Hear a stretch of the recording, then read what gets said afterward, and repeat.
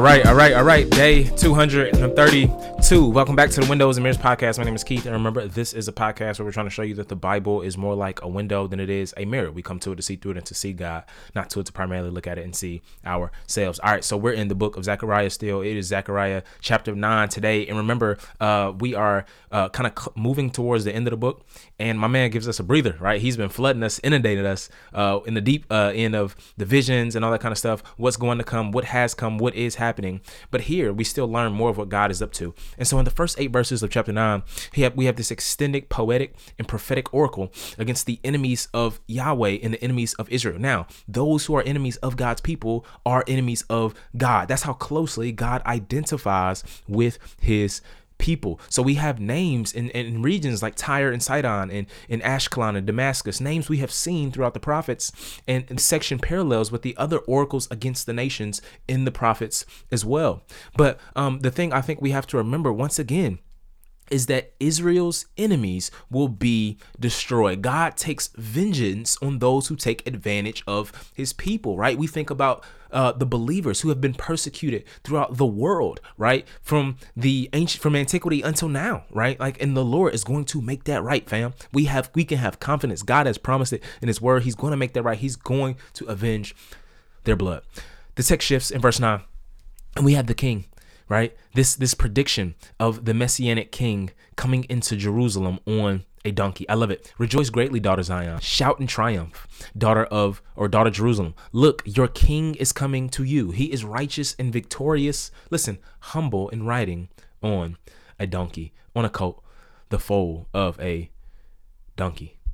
This is what has been known as the triumphal entry. This is a prophecy of the triumphal entry, and we see it in the end of the Gospels, places like Matthew chapter 21 and John chapter 12. And the king, listen, the Messianic king that God wants to establish and reign over his people is described as humble, right? He's described as humble, right? And in the ancient world, listen, kings were seen as virtuous, but one of the virtues that you don't see present in the ancient Near Eastern literature for an ancient Near Eastern king is humility, right? He's humble, right? He's righteous, and he proclaims peace, right? That there's going to be peace. No more enemies coming against God's people. And the crazy thing is, though, and you have to understand, right, if you're Israel in this time, is that God mentions that his dominion will not just be in Jerusalem like David, but his dominion, it says, verse 10, his dominion will extend from sea to sea. Another way of saying the whole world, from the Euphrates River to the ends of the earth. And so God gives this king who's not just going to have a rule in Jerusalem, but a worldwide rule over the entire earth, right? And afterwards, he'll talk about the releasing of Israel as prisoners. This is ransom and redemption language, right? Jesus will pick this up in places like Mark 10:45. And by the end of the chapter, we see that even more of the language of being a divine warrior, right, that is present throughout the Old Testament, how God will be the one who fights for his people and destroys this enemy. And the irony is he doesn't do it, right, as we know from reading later parts of scripture, he doesn't do it through military might, but through a sacrificial death and resurrection, right? And God shows, right, he shows that the ultimate enemy, ultimately, right, is not just those who oppose us, but it's the enemy of our souls, right? Satan himself, and sin, right, that has entered the world, and God crushed that at the cross and in the resurrection. Zechariah 10, for the idols speak falsehood, and the diviners see illusions. They relate empty dreams and offer empty comfort. Therefore the people wander like sheep. They suffer affliction because there is no shepherd.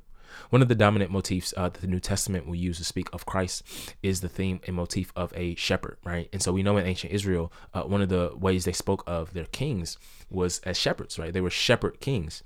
And one of the reasons that Israel obviously suffered so profusely was because of the fact that they were constantly surrounded by poor shepherds, right?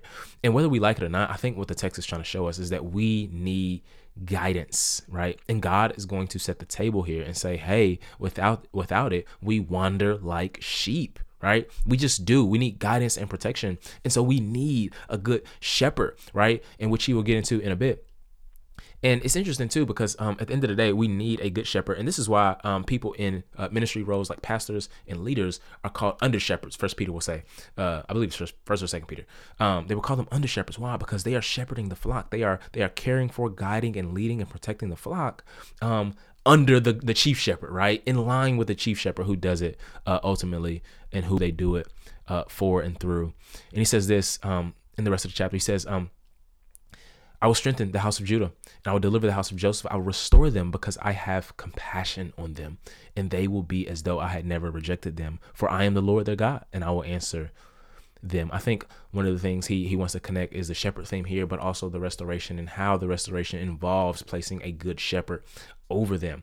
And I think what he wants to show here is the reason he does it. Not just that he's going to do it, but the reason he does it, right? He says, because I have compassion. Listen, God is much more holy than we think, right? I think we tend to underestimate, real T, like how holy God is, right? He is a consuming fire, the Bible will say, Deuteronomy 4, Hebrews 13. But he is also, listen, God is more holy than we think, but he is also more compassionate than we could ever imagine, right? And that's the beauty, man, of serving the God of the universe, is that he is more compassionate than our minds could fathom, right? It's the compassion of God here that usually, and throughout the Bible, that usually is the motive behind his blessing to us. In 11, this theme of shepherding continues. Basically, what the Lord will show us here is that the shepherds in Israel are corrupt, right? We talked about this some. God appoints the prophet Zechariah as a figurative paradigm shepherd in this day in the post-exilic community. And the people and the unjust evil shepherds, listen, reject him and thus reject the Lord. And by the end, we see God giving the people over. All right, say less. You want to reject my shepherd? Go ahead. I'll give you guys over to yourselves. Kind of like what happened in 1 Samuel when I was like, yo, we want a king like the nations. And God was like, bet, I'll give you one like the nations for sure. And they gave him Saul. And appointing, so he gives them over to themselves, appoints bad shepherds since that's what the people want. And he ends up devouring the flock. And what went on here in the post-exilic community, listen, points remarkably, right? And foreshadows remarkably what happens in the days of the Messiah, in the days of Christ, when the Lord Jesus, the true good shepherd, is rejected not just by Israel, but the religious leaders as well of Israel, right? And again, God sees that as not just rejecting a man, but rejecting him, the God-man, right? 12 comes.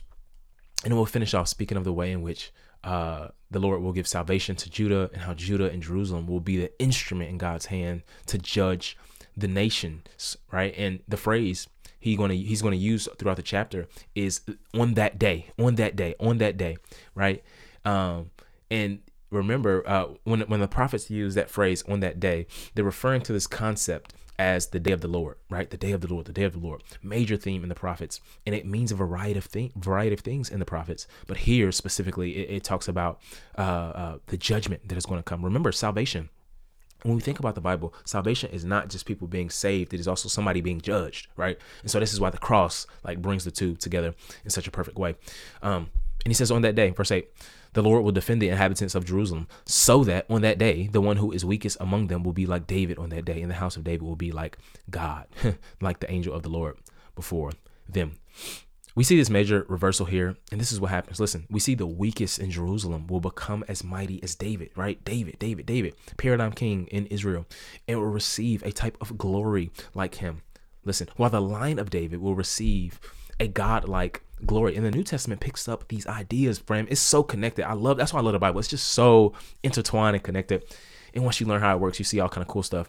But the New Testament picks up these ideas to mention the way in which the saints, listen, will rule and reign with Jesus forever. That's why he says the people will have a glory like David, because they'll reign like David.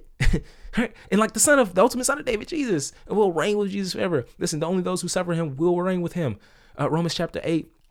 And there's this royal kingly function that the people of God will have and play for the rest of human history. This is what Adam was supposed to do in the garden. Remember, he's supposed to rule and subdue the earth and have dominion over it, right?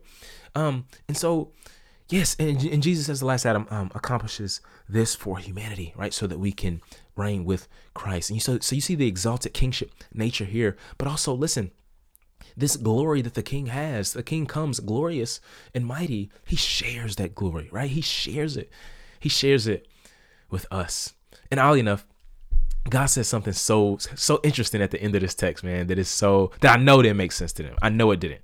It only makes sense looking back. He says, then I will pour out a spirit of grace and prayer. That's interesting. On the house of David and the residents of Jerusalem. Hear this.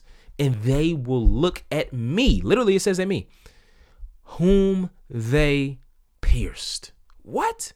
Then he says this, they will mourn for him as one mourns for an only child and weep bitterly for him as one weeps for a firstborn. Oh my God. Listen, in other words, God is saying, yo, I'm going to pour out a spirit of blessing and grace and mercy.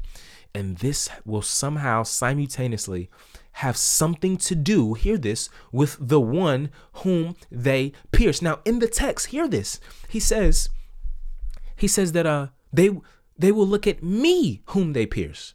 Very interesting. So how could God be pierced if he is not corporeal, right? If he doesn't have a body, you see what I'm saying? So in other words, like they're saying God is going to be pierced, but God doesn't have a body to be pierced. Unless, as the New Testament reveals, God comes to earth in the likeness of humanity to save humanity, where he will have to take on a body in real flesh in order to save the people who are made of a body in a real flesh, so that he could pour out his spirit on all flesh. Right? It is so good because the crucifixion in John chapter 19, verse 37, I ain't just making this up. John chapter 19, 37 pulls from this text, Chief. Pulls from this text and tells us that this was about the crucifixion. This is about the crucifixion. It is God's upside down, unlikely and paradoxical way of blessing his people and ensuring that their very own restoration from sin and the powers of darkness will be secure. Listen, this is the story, fam. This is the story that we're wrapped up in. This is the story for which we lay down our lives, because we serve a God who laid down his life for us. Let's pray. God, we ask that this story would captivate our hearts today. God, would you breathe a new breath of life by the power of your Holy Spirit in us today, so that we can live faithfully and truthfully before you as fiercely and as passionately as we possibly can. God, give us the strength. We can't do it on our own. We need you. It's in Christ's name we pray.